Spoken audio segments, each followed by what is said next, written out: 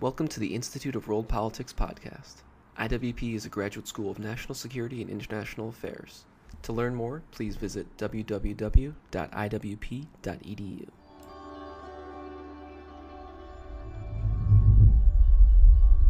Welcome to you all to IWP, our presentation today. I'm Mac Owens. I'm the Dean of Academics here at IWP. For those of you who don't know, IWP is an independent graduate school of national security affairs. We offer 3 full master's degrees, 18 graduate certificates, and we now have a new Doctor of National Security, statecraft and national security, that we're just now getting underway. Greatly honored today to have Alan Guelzo speak on Abraham Lincoln. First thing you have to recognize is that Alan Guelzo is one of those guys that has forgotten more about Lincoln than most people are ever going to know. His whole body of work, I think, is quite impressive, and it is, as I say, a great honor to have him here. He is the Henry Luce Professor of the Civil War era and Director of the Civil War era Studies at Gettysburg College. Now, this year he's on leave as the visiting professor of the James Madison Program in American Ideals and Institutions at Princeton University. He has his MA and PhD from the University of Philadelphia. He also happens to have a Master of Divinity from the Philadelphia Theological Seminary. Much of his early writing was on Jonathan Edwards, American Christianity, so forth. But as I say, he's turned his attention to the Civil War and the Civil War and Abraham Lincoln. He is, I believe, the only 3-time winner of the Lincoln Prize, which it is self. For his book, Redeemer President, 1999. For his book on the Emancipation Proclamation, which, by the way, is the definitive study of the Emancipation Proclamation. And then more recently for his book on Gettysburg, the last invasion. I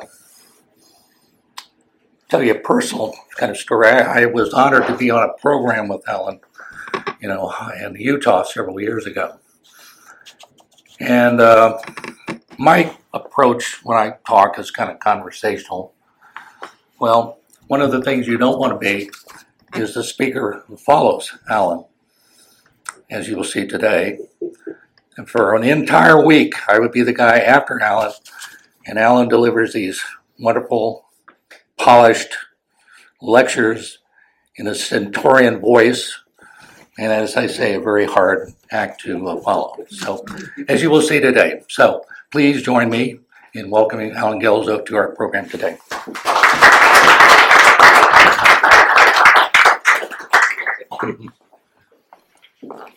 I could probably benefit from being a little more conversational myself, but being from Philadelphia, well, doesn't that explain a great deal? When you're from Philadelphia, you're kind of born with a certain amount of starch in your system, and that translates into the way that sometimes we speak publicly. But I will try to bear in mind the need to converse, so that what happens is something that has a certain element of 2 ways instead of just 1 way today. In the weeks after Abraham Lincoln's assassination at the hands of John Wilkes Booth, many Americans struggled to take the measure of a presidency whose accomplishments, after the surrender of the principal rebel field army a week before, suddenly seemed so miraculous. In the streets of American cities, business stopped, hearts throbbed audibly, knots of men congregated on the streets, telegraph offices were thronged by anxious faces, and all were incredulous that such a stupendous, nefarious transaction had occurred in America. America mourns as she never mourned before. The eulogies that began to flow cast Lincoln in a variety of memorable poses, but no one brought the eulogies more effectively to a point than Josiah Gilbert Holland, an associate editor of the Springfield, Massachusetts Republican, on April 19th, 1865, when he said that the most striking aspect of Lincoln was that I do not think that it ever occurred to Mr. Lincoln that he was a ruler. More emphatically, Holland went on, more emphatically than any of his predecessors did he regard himself as the servant of the people, the instrument selected by the people for the execution of their will. He regarded himself as a public servant, no less when he issued that important paper, the Proclamation of Emancipation, than when he sat at City Point sending telegraphic dispatches to the country announcing the progress of General Grant's army. This was a surprising insight because it stressed an aspect of Republican statesmanship which has been for too long invisible, precisely because Lincoln made it work so easily. And that was the necessity for the survival of the rule of law, even in times of stupendous stress and necessity. Statesmanship, like its popular kin, leadership, is an elusive quality, if only because it varies from context to context and the context of one political regime to another. In monarchies and dictatorships, the lines of a society are drawn horizontally, with classes of elites, soldiers, the military, and the administrators pressing down on civil society, which is itself structured by class. But in the democratic state, created by the political theories of the Enlightenment, the lines of society are drawn very differently. They are drawn vertically, with the enjoyment of liberty and self-direction on the one side by society, and the administration of the state on the other, and a middle band between the two created by law. If there was statesmanship in Abraham Lincoln, and not mere political prudence or an eye to the main chance, it lay precisely in preventing the rule of law in the American Republic from being destroyed by the looming demands of a militarized state over the courts and over the ordinary police power, and on the other hand, the abandonment of law to anarchy. This was not a prevention which was managed with perfect tidiness. War, especially civil war, rarely presents opportunities for tidiness. But it was managed by Lincoln with far more consistency than is often realized, to the point where it actually comes as a surprise to hear Josiah Gilbert Holland's reflection that he never imagined Lincoln to have thought of himself as a ruler of the people, and to realize that Holland was right. Lincoln's critics, and while he was alive, their number was legion, were quick to accuse him of reaching for dictatorship and ignoring the rule of law from his first months in office. Lincoln was inaugurated as the 16th president on March 4th, 1861, and even as he took the oath of office, 7 states of the American Union had declared their secession from that union and formed a rival Southern republic, the Confederate States of America. Lincoln's predecessor, James Buchanan, might have done something more aggressive to restrain the secessionists, but Buchanan believed that he lacked any justification in the Constitution for doing so. Lincoln could not have disagreed more vehemently. The notion that because the Constitution contains no reversion clause, it therefore authorizes reversion, go figure that one out. Lincoln thought that notion was silly. I hold that in contemplation of universal law and of the Constitution, the union of these states is perpetual. Perpetuity is implied, if not expressed, in the fundamental law of all national governments. it is safe to assert that no government proper ever had a provision in its organic law for its own termination.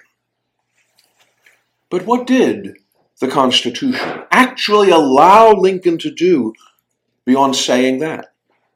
There was not much in the way of example provided by previous incidents, by the Whiskey Rebellion, which had collapsed almost as soon as it was pushed, or by Aaron Burr and John Brown, who barely got their conspiracies in motion before they were shut down. The Constitution designates the president as the commander-in-chief of the Army, the Navy, and the militia of the states, but without giving any specifics as to what a commander-in-chief's powers or responsibilities are. And it divides the war power by giving Congress the authority to declare war, to issue letters of marque and reprisal, to appropriate funds, and to ratify concluding treaties. Lincoln would quickly find these restrictions so confining that 2 years into the war, he would feel driven to ask, is there in all republics this inherent fatal weakness? Must a government, of necessity, be too strong for the liberties of its own people or too weak to maintain its own existence? Lincoln's struggle to answer this question would begin almost at once after his inaugural in April of 1861, after riots in the streets of Baltimore attempted to obstruct the passage of federalized militia to Washington, D.C. That was when Lincoln declared a suspension of the writ of habeas corpus along the railroad corridor linking Washington and the North. Now, strictly speaking, the Constitution does indeed provide for a suspension of habeas corpus in Article 1, Section 2. The privilege of the writ of habeas corpus shall not be suspended unless, when in cases of rebellion or invasion, the public safety may require it. But this is cast in the negative, and it's situated in the article which governs the responsibilities and activities and powers of Congress. Lincoln's suspension of the writ and the arrests by the military which followed certainly damped down Confederate efforts to rouse Maryland into joining the secession movement, and thus surrounding the capital on all sides with secession territory, but it also triggered the first in a litany of outrage which accused Lincoln of outright dictatorship. Anti-Lincoln newspapers raged that the Republic had reached the point in our history when men on mere suspicion of being political opponents are deprived of their liberty and incarcerated in our jails or held by military power. The Brooklyn Daily Eagle called the suspension of the writ of habeas corpus a conflict between law and illegal violence in which law suffered total defeat. The Eagle, a Democratic newspaper, once edited by Walt Whitman, could not have known that this would be only the beginning of a series of constitutional issues generated by an administration which, in the interest of triumphing in a civil conflict, seemed determined to annihilate that space in which the rule of law keeps the state from encompassing society. And for a century and a half thereafter, the song of the Lincoln haters has recited verse after verse of horror at what are presumed to be the crimes of Abraham Lincoln against the rule of law. They include the use of the State Department to conduct arrests for suspected treason, the purging of government employees through the use of loyalty oaths, the creation of military commissions to conduct trials of those arrested in defiance of habeas corpus, the creation of networks of special agents and officers to spy on civilians, the use of the military to influence elections, the confiscation of property, the silencing of the courts, and even emancipation. Because what authority did a president have to emancipate anyone held as a slave under existing state laws? It would be perfectly possible to embark on a point-by-point refutation of these charges, but it would also be tedious. I'll look at some of them in a bit, But the ultimate reply to the charges and songs of the Lincoln haters is directly in front of our noses. And that is, the American Republic still exists as a republic. Its constitution is still the law of the land, and remarkably little changed from what it was in Lincoln's day. And we are here to discuss the issues of Lincoln's day without let or hindrance from government watchdogs. If the horrors of the Lincoln haters were really visited upon the nation by its 16th president, if that really had any substance, then one has to wonder what magic powder it was which, sometime between 1865 and now, allowed us to resume the use of our democratic faculties. It was one thing for Lincoln to fear that the Civil War might erase the rule of law. The practical fact was that his management of the war was the major factor in why the various threats to that rule gained as little ground as they did, and faded almost as quickly as the ending of the war that caused them. Surprisingly, Abraham Lincoln had a remarkably minimalistic view of the powers of government. This, despite the fact that, since he was always a Whig in politics, he gave far greater space than his Jacksonian opponents to the beneficial actings of the state in terms of funding infrastructure, protecting the development of domestic manufacturing, and establishing a common currency. Lincoln was, in that respect, more the heir of Hamilton than of Jefferson. But that made neither Hamilton nor Lincoln the avatars of the modern progressive state, which I suspect is the real object of the modern Lincoln haters' venom. The legitimate object of government, Lincoln said, is to do for a community of people whatever they need to have done, but cannot do at all or cannot so well do for themselves in their separate and individual capacities. This included certain eleemosynary projects which were beyond the capacities of individual effort, such as making and maintaining roads, bridges, and the like, providing for the helpless, young, and afflicted, common schools, and disposing of deceased men's property. But the fundamental task of government, according to Lincoln, was the enforcing of the rule of law, since the greatest danger to the health of society springs, he said, from the injustice of men. If one people will make war upon another, it is a necessity with that other to unite and cooperate for defense. Hence government. Hence the military department. If some men will kill or beat or constrain others or despoil them of property by force, fraud, or noncompliance with contracts, it is a common object with peaceful and just men to prevent it. Hence the criminal and civil departments. He did not disagree about the need or the validity of the constitutional limitations of government. When his ambitious Treasury Secretary, Salmon Chase, agitated for him to expand the terms of the Emancipation Proclamation to include all of the slaves and not just those in the rebellious states, Lincoln's reply was a textbook of constitutional and legal self-restraint. He had issued the proclamation, he said, on the strength of his constitutional role as commander-in-chief.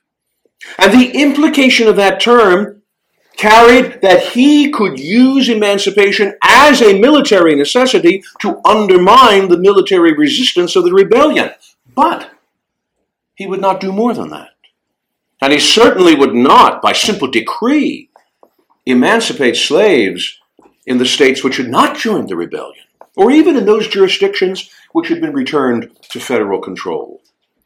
If I take the step, Lincoln replied, must I not do so without the argument of military necessity?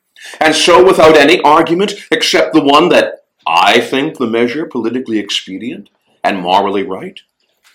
Would I not thus give up all footing upon constitution or law? Would I not thus be in the boundless field of absolutism? Could this pass unnoticed or unresisted? Could it fail to be perceived that without any further stretch I might do the same in Delaware, Maryland, Kentucky, Tennessee, and Missouri, and even change any law in any state? Would not many of our own friends shrink away, appalled? Would it not lose us, the very cause we seek to advance? On those terms, Lincoln was confident that law should keep the state out of the affairs of society. But what is to be done when society itself becomes the problem? When, in other words, society proposes to deal with its own conflicts by a descent into anarchy? In a liberal democratic regime, we normally think of the rule of law as that which restrains the state. But when does the rule of law become something which the state must employ to prevent society from descending into anarchy? Lincoln was fearful of anarchy because it represented just as serious a threat to the rule of law as any other invasion, although this time from the side of society rather than the state. And he knew what anarchy looked like. Growing up in Kentucky and Indiana, there, as he once remarked, he had seen a good deal of the backside of the world. And as a Whig, he found none of it attractive.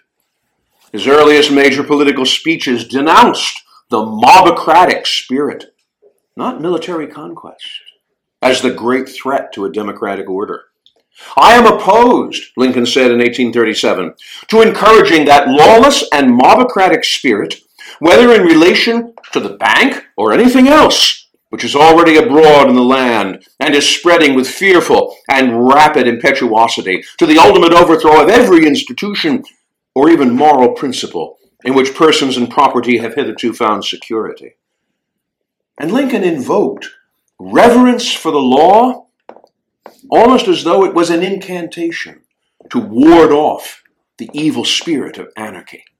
Let every American, he said in 1838, every lover of liberty, every well-wisher to his posterity, swear by the blood of the Revolution never to violate, in the least particular, the laws of the country, and never to tolerate their violation by others. Secession he regarded as merely another manifestation of mob rule. Just as a mob responds with violence when the rule of law does not provide it with the results the mob desires, so a political mob, in this case the Southern secessionists, had responded with violence when the November 1860 elections failed to give them the results they wanted. No state, he affirmed in his inaugural address on March 4th, 1861, upon its own mere motion, can lawfully get out of the Union. Faced with that, the seceders at once turned to acts of violence against the authority of the United States, which Lincoln deemed simply insurrectionary or revolutionary according to circumstances. This is because secession, Lincoln insisted, secession is the essence of anarchy. It is the nullification of the rule of law. A majority held in restraint by constitutional checks and limitations, and always changing easily, with deliberate changes of popular opinions and sentiments, is the only true sovereign of a free people. Whoever rejects it does, of necessity, fly to anarchy or despotism. Unanimity is impossible. The rule of a minority as a permanent arrangement is wholly inadmissible. So that, rejecting the majority principle, anarchy or despotism in some form is all that is left.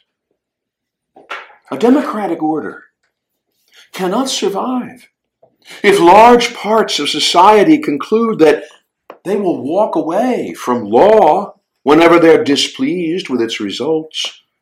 Or in this case, not even walk away, but assault federal property, namely Fort Sumter, or federal troops, meaning the militia who were attacked in the streets of Baltimore 5 days after Sumter's surrender.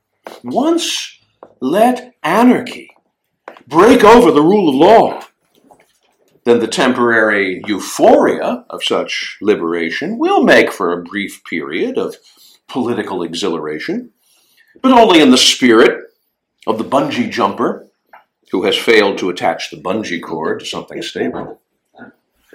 Such societies will, sooner or later, seek some means of reimposing order, but no longer by law. Anarchy alienates the attachment of the people to law and sends them in search instead of some other power to restore order. They will then turn to a towering genius or a Napoleon to cure the bane of anarchy, although by the time this alt-Napoleon does so, the last remains of a liberal democratic order will have crumbled away. Lincoln believed that the Confederacy was already turning that way, into a military state. The strength of the rebellion, Lincoln concluded in the summer of 1863, is its military, the Army.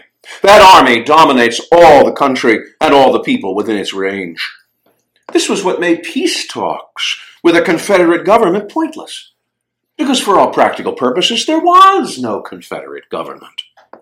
Any offer of terms made by any man or men within that range in opposition to that army is simply nothing for the present, because such man or men have no power whatever to enforce their side of a compromise if one were made with them.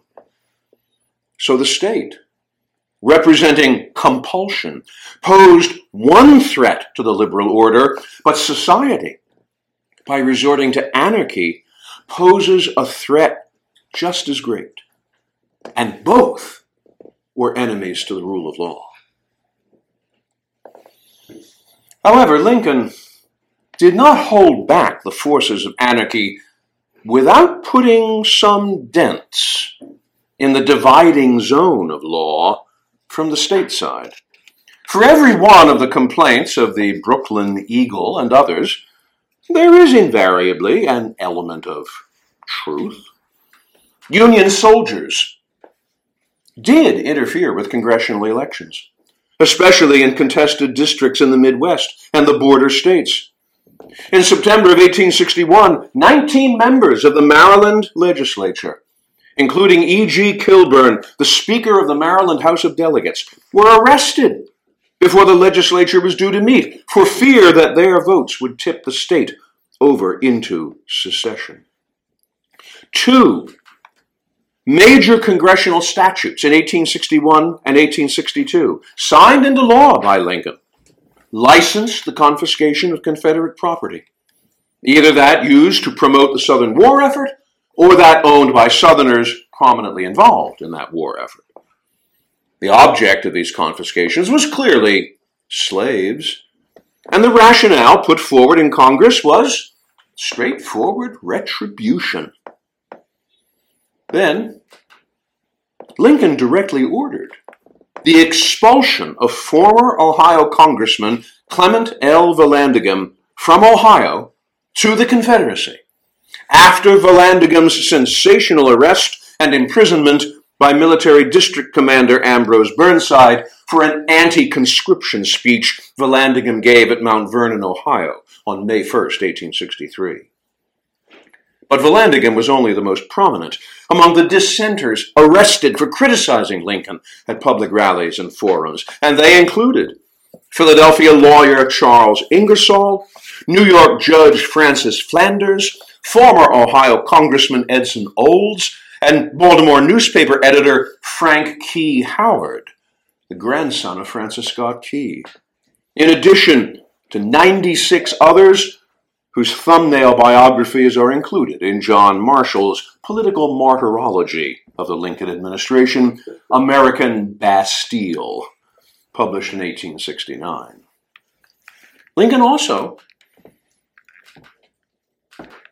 ordered the shutdown of 2 New York City newspapers, the New York World and the New York Journal of Commerce, on May 18, 1864, and the imprisonment of the paper's editors, proprietors, and publishers for having published what turned out to be a bogus presidential proclamation of an immediate and peremptory draft call.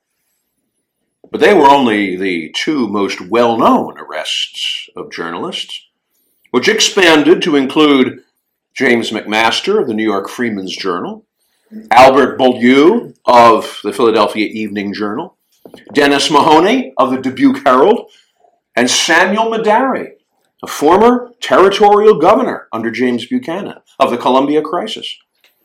And in connection with the Vallandigham case, Wilbur Story's Chicago Times, a vigorous defender of Vallandigham and critic of Ambrose Burnside, was shut down by Burnside's order on June 3, 1863, over an injunction from a federal judge prohibiting Burnside from so acting. And since executive appointments were, before 1883, unprotected by any form of civil service tenure, Lincoln unhesitatingly drained the Washington swamp of Democratic political appointees with a vigor that exceeded even that of Andrew Jackson. Of the 1,520 executive branch positions immediately under Lincoln's oversight, Lincoln fired 1,195 of their occupants, which amounted to the most sweeping removal of federal office holders in the country's history up to that time. But what the Lincoln haters who love to dwell on these events do not reckon with is how little any of this followed any sort of plan on Lincoln's part, and frequently had no direction from Lincoln at all. Marcus Brick Pomeroy of the La Crosse Democrat abused Lincoln with frightful energy all through the war, culminating in Pomeroy's wish that if Lincoln should be reelected in 1864, we trust some bold hand will pierce his heart with dagger point for the public good. Yet Pomeroy was never arrested. Nor were the Union soldiers the only ones busy manipulating the results of elections. In the 1864 elections, the New York Tribune howled that Democrats had mobilized some 25 to 30,000 illegal voters, all of whom went, of course, for Lincoln's rival, George B. McClellan. While New Jersey Republicans complained vociferously that as soon as the polls were opened, the Democrats had been colonizing. In other words, shipping voters from one polling place to another to cast multiple votes pretty extensively. And in Philadelphia, Republicans cheered a number of arrests made for illegal voting, and strange to say, all were engaged in voting the Copperhead ticket. Confiscation of property under the two Confiscation Acts took place on a large scale only in Louisiana, and even then involved only 24 properties. Neither Lincoln nor his Attorney General, Edward Bates, were enthusiastic about enforcement of confiscation, and Lincoln actually threatened to veto the second confiscation bill because he believed it was unconstitutional. Even the detentions of foreign nationals captured while blockade running amounted in total to less than 3,000, all of whom were eventually released on the appeal of their diplomatic representatives. What is actually surprising in the case of Lincoln's presidency is how few such dents were made in the rule of law, especially compared with what he might otherwise have done. Despite the sensational arrests of Ingersoll, Olds, Howard, Flanders, and the other occupants of the American Bastille, no mass arrests occurred.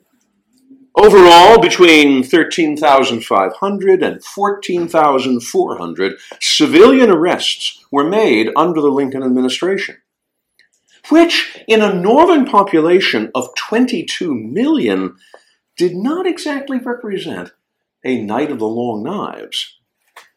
Of these, 866 can be considered political arrests, and nearly half, 40.8%, occurred in the border states, which were riven by guerrilla warfare.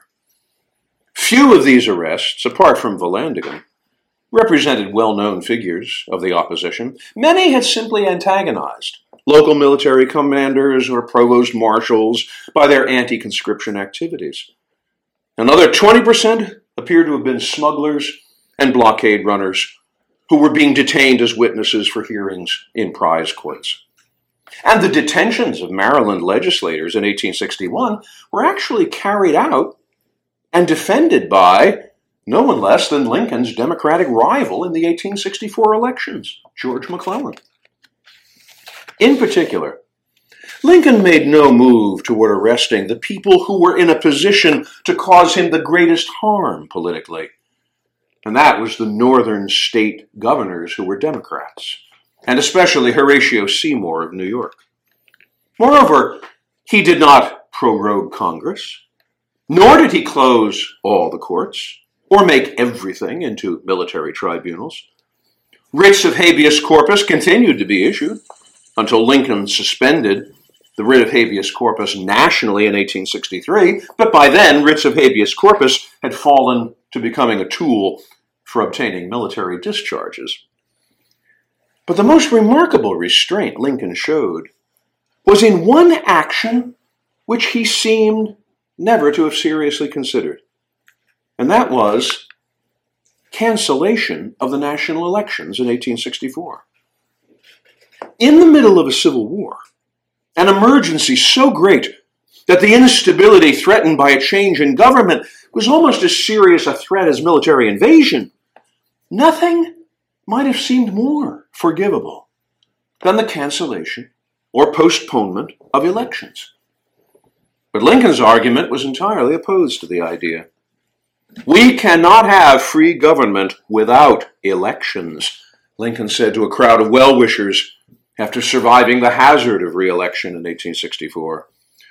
And if the rebellion could force us to forego or postpone a national election, it might fairly claim to have already conquered and ruined us.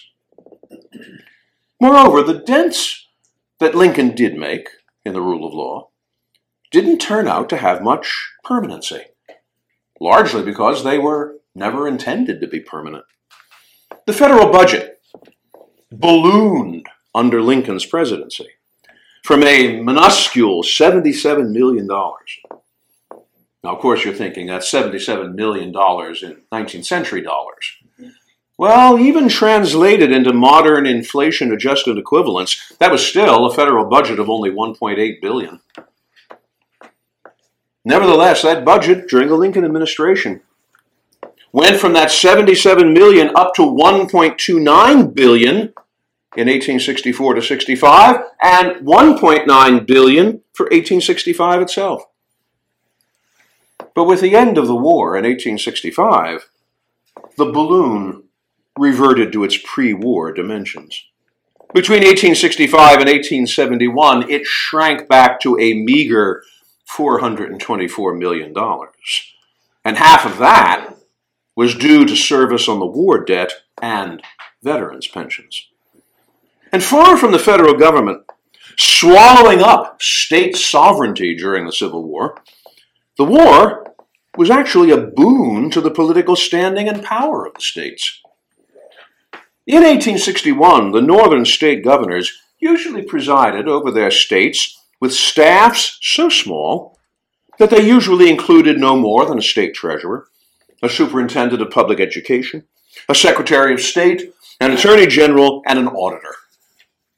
By the end of the war, though, the states had metamorphosed into vast networks of state agents, adjutants general and aides de camp, camps of rendezvous and instruction, hospitals, and veterans' homes and orphanages where the destitute orphans of our brave soldiers are to be the children of the state. In Massachusetts, over $8 million in aid to soldiers' families was dispersed during the war, almost twice the entire state budget for 1858. The post-war era, in fact, became the golden era of state government activism in education, in municipal reform, and even in women's voting rights. Unhappily, that state activism also included Jim Crow in the South. But if Lincoln's legacy was supposed to be a vast central government apparatus swallowing up the rule of law, we have been a long time finding it because it didn't really exist. Lincoln has sometimes been compared to Otto von Bismarck, as a ruthless manufacturer of the modern state. This comparison would probably have surprised both Bismarck and Lincoln, since Lincoln was neither an aristocrat nor a soldier like Bismarck. And if Lincoln committed offenses against the rule of law in the midst of civil war, it should be allowed that no handbook on how to wage such a civil war existed to warn him in advance. No Civil War for Dummies easily available from Amazon. The offenses that did occurred as haphazardly as they did, and with Lincoln intervening frequently to restrain them. Those who stress Lincoln's willingness to disregard constitutional limitations in the Civil War crisis have it wrong, writes Michael Les Benedict. Lincoln did exercise the war powers of the presidency aggressively, but he never claimed the right to transcend constitutional limitations or to escape democratic control. Indeed, he was constrained by the very popular commitment to the rule of law that he had identified as the only security against presidential despotism. Benedict's judgment is an echo of a contemporary estimate of Lincoln from William H. Smith, who met Lincoln first as a cub reporter for the Indianapolis Argus, and who went on to become a major business figure in Indianapolis. I first saw Mr. Lincoln in August or September of 1859, Smith wrote many, many years later, in 1832. During some previous campaigns, Mr. Lincoln had spoken in some of the western counties of Indiana, but this was his first appearance as a speechmaker in Indianapolis. I noticed that he never used the term obedience to the law, but always reverence, seeming to regard that term higher and more comprehensive than the other. I remember very distinctly that he spoke of this reverence for the law as the palladium of our liberties, our shield, buckler, and high tower. For all that we today laud Abraham Lincoln for his wisdom, his humility, and his prudence, it is this fundamental reverence for the rule of law which is the shining mark of his statesmanship and the statesmanship of any democracy. Thank you very much.